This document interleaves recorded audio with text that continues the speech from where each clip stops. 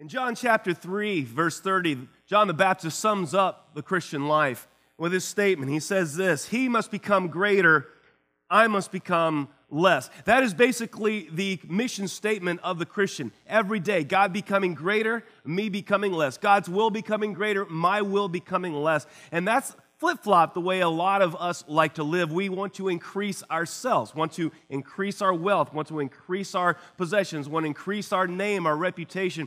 But the opposite is what God wants for us, for Him to become greater in our lives and us to become less. And so we're going to look at what that looks like today.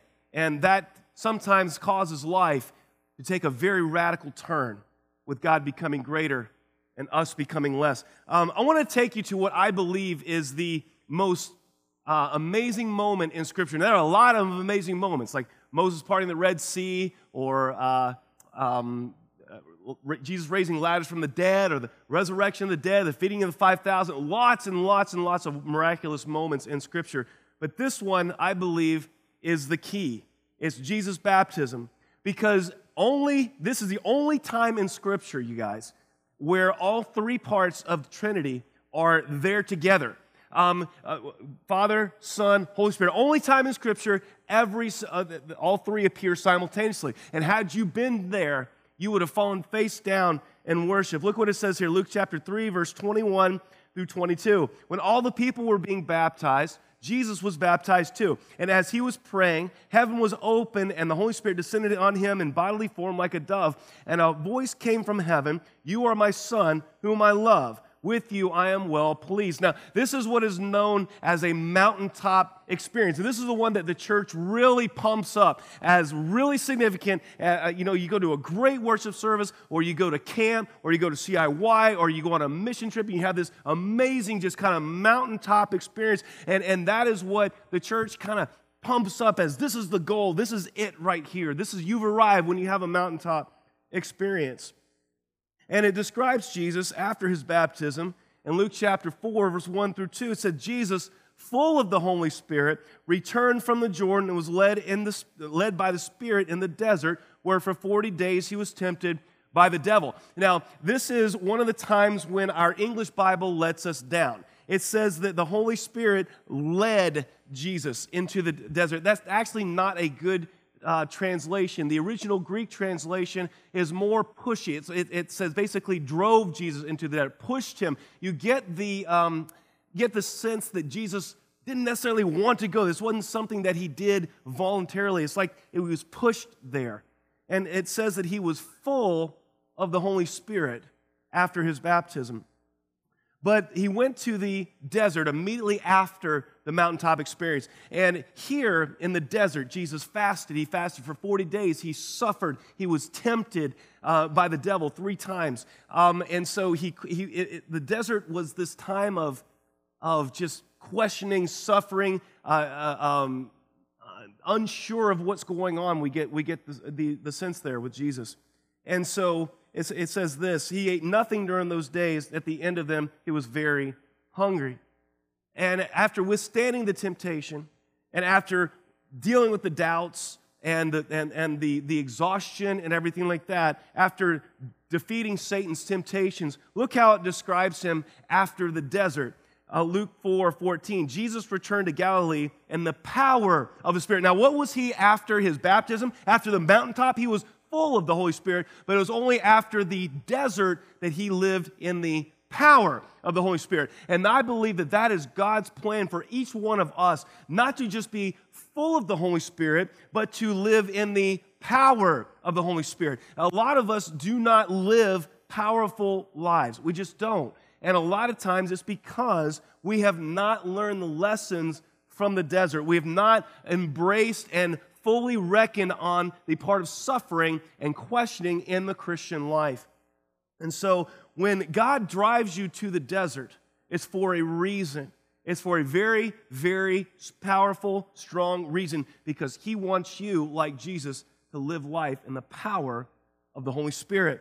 Well, why does he have to do that for us to live in the power of the Holy Spirit? Why can't we just learn that here in church? Why can't we just learn that, listening to some great worship music? Well, the problem is is that you only, they're things you can only learn in the desert. The first thing is this.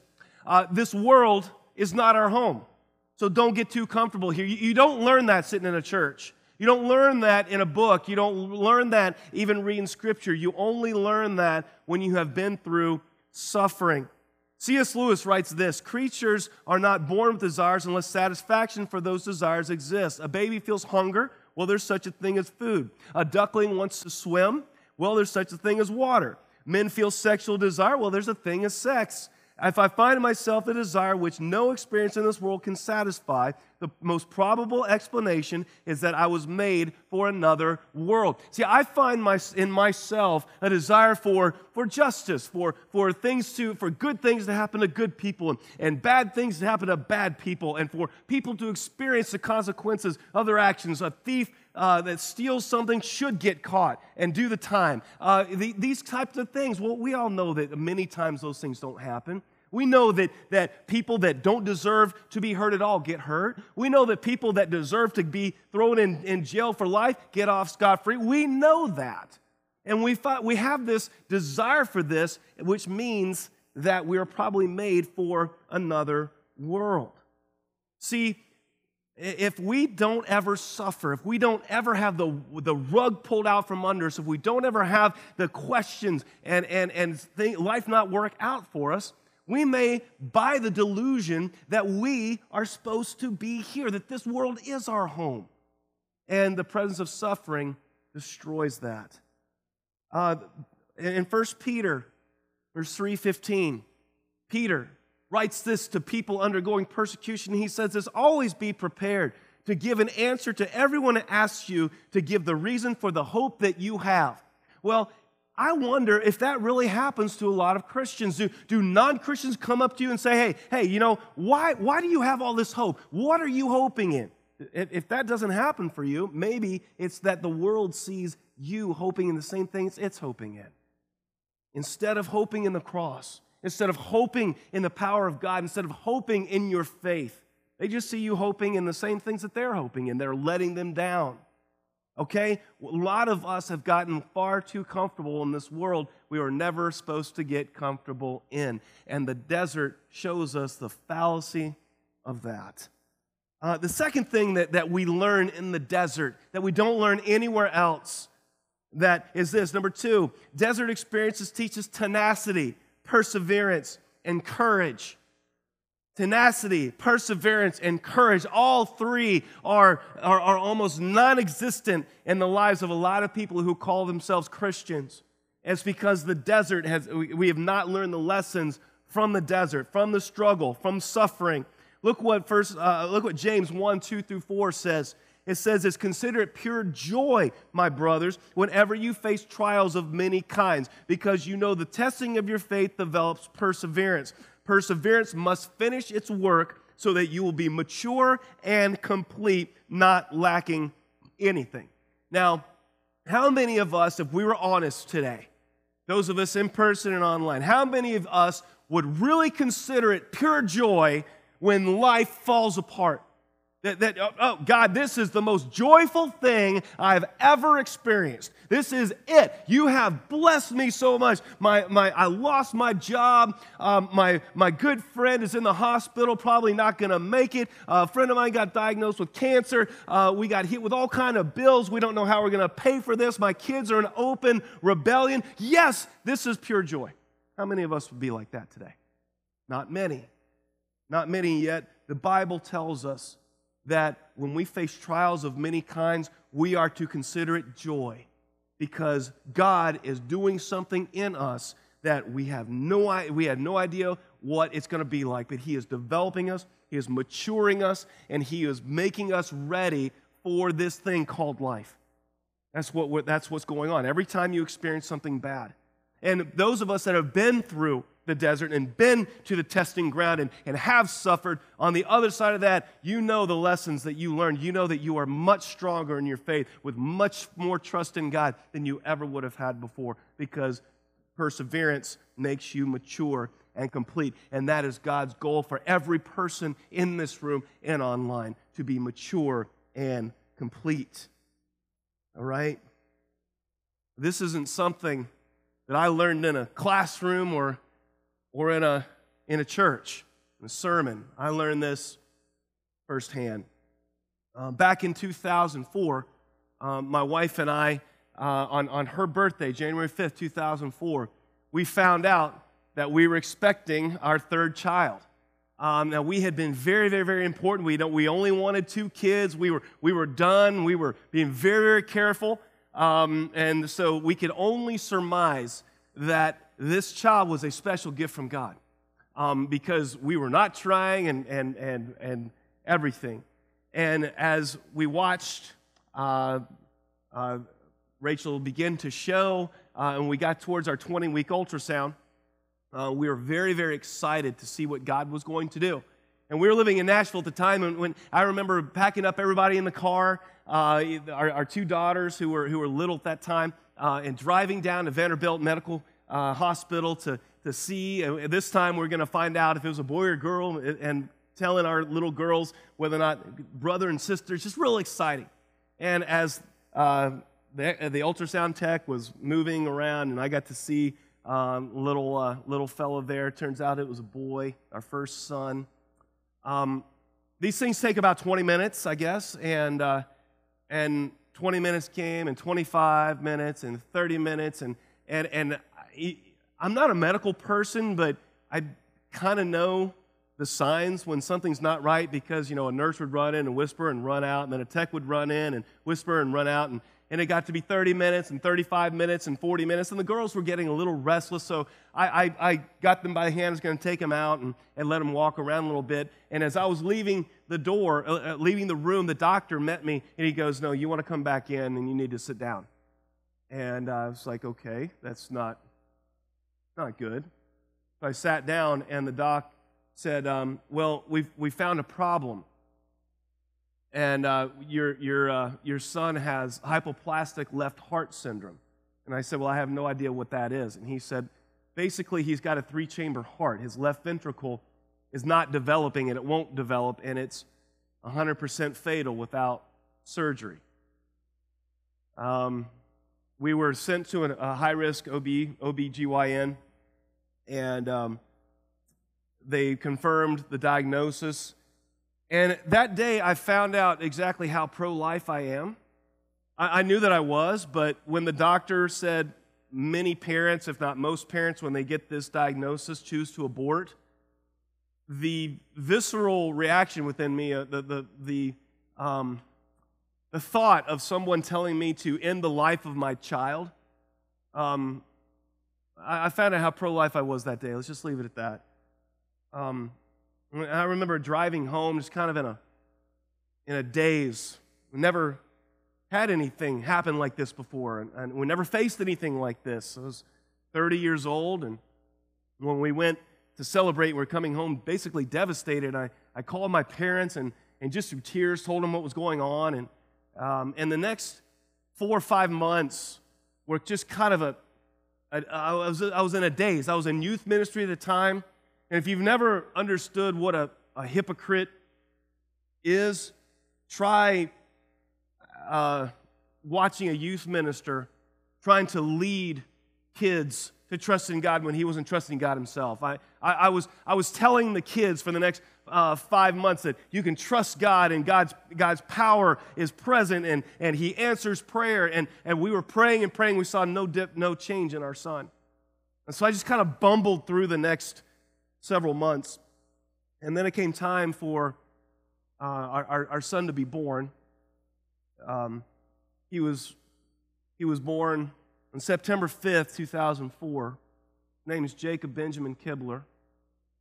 And he was 8 pounds, 9 ounces.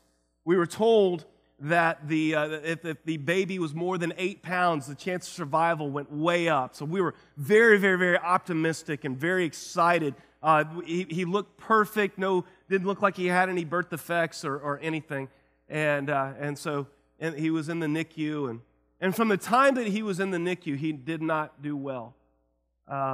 He had to have the surgery within a few days, just because of the way that things were going. And every time they went in they were about to do surgery, he would spike a temperature, and so we can't do the surgery anymore. And Rachel and I look back at that now and realize that God was giving us more time with him. As the day progressed to September 14th, he had surgery. He had open heart surgery. It was about 7 hours long. And watching my son just go back to surgery was very difficult. We had a lot of confidence, a lot of optimism about the outcome. And the 7-hour wait there was pretty rough, but after about 7 hours, the surgeon came out and said everything went well. We're just waiting for the heart to restart. He's on the bypass machine right now on life support. And so we're just going to wait for that. It should restart in the next few hours. And hour 1, hour 2, hour 3, hour 4 went on, and the heart didn't restart. About 1 o'clock in the morning on September 15th, they came and woke us up and told us that they were going to give some epinephrine, some adrenaline, to hopefully restart the heart. And we gave the consent for that and tried that. That didn't work. And about 2:30 or 3 o'clock in the morning, they came in and said, we're having trouble. He's bleeding. We can't get the bleeding stopped. We're working on that right now. About 5 in the morning, they came in and said, we're going to try the shock paddles to try to get the heart restarted. So we signed off on that. And at about 7 a.m., the pediatric cardiologist called us into the room.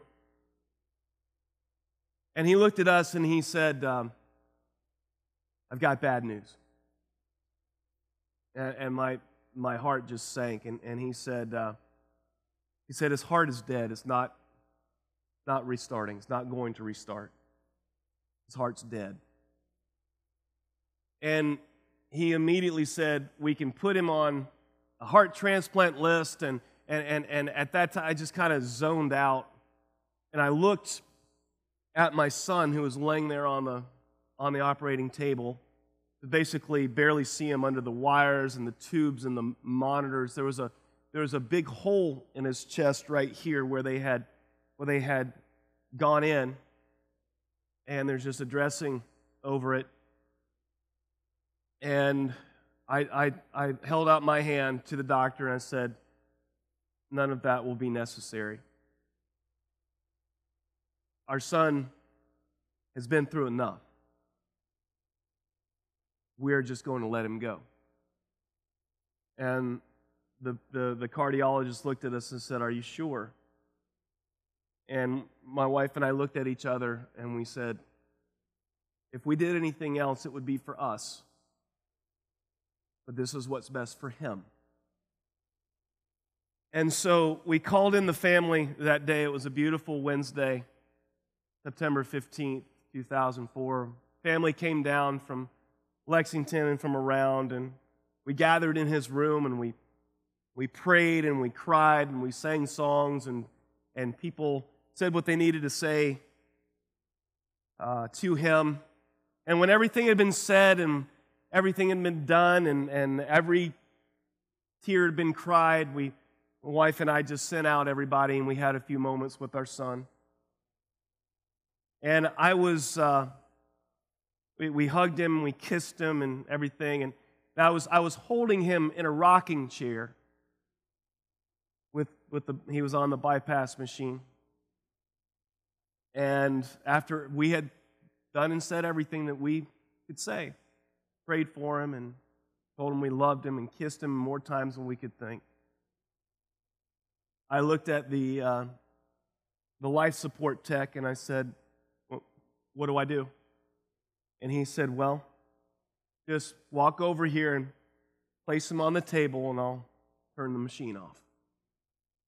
And I would say it was about 10 feet about 10-foot walk over to the table. And those of you that have ever worked out and you've lifted weights, you know what lifting to failure means. It means that you can't lift the weight one more time if your life depended on it. You are at complete muscle failure. And I stood up and I felt like that in my legs. I was like, I cannot make this 10-foot walk. I don't have the strength to do it. And at that moment, I kid you not, I felt an invisible arm around my shoulders. I really did. It was kind of like, I don't know, those war movies where a guy is wounded and his buddy comes and puts his arm around him or puts him up on his shoulders and said, let's do this. And I felt the invisible hand of the Lord around me. And he said, let's walk this together. And so, carrying my son, I walked across the room and placed them on the table. And the life support tech just turned the machine off and watched my son die. And as we left the hospital and drove home, some thoughts were going through my mind. At that moment, you guys, we were going home. Did it matter what size house we were going back to? Did it matter what kind of car I was driving? Did it matter how many dollars were in my bank account? At that moment where God just revealed, ripped the curtain about everything that I thought was so important in this world, God showed me in that instant the just absolute waste that stuff was. And the only thing that was real, and that drive back, it wasn't everything that this world screams is so important. The only thing that was real was the resurrection of Jesus Christ. That was the only thing that made any sense in that moment. When God forced my wife and I to the desert, and when He forced us into the suffering and into the place where we question and we hurt, we realized that everything that people chase in this world were just nothing. It was just monopoly money, all of it. And the only thing that was real and that mattered was the resurrection of Jesus Christ. And the fact that there was an answer for my son's death in 2004. He was only 10 days old. But the resurrection of Christ made sense. And in that instant, I resolved to spend the rest of my life telling as many people as I can, as many ways that I can, about the resurrection of Jesus Christ. I was going to put away the demands of this world, the things that advertisers and peer pressure and media screams are so important. You need to give your life to this. I'm going to preach to my church, to everyone that will listen, that it's all monopoly money. It's worthless. And you don't learn that anywhere else except the desert. And I remember walking into my house, and the family was there, and they were watching the show Extreme Makeover. And this person on the TV was just giddy about her new plastic surgery. And I just wanted to yell at the TV, don't you understand? None of that matters. Doesn't.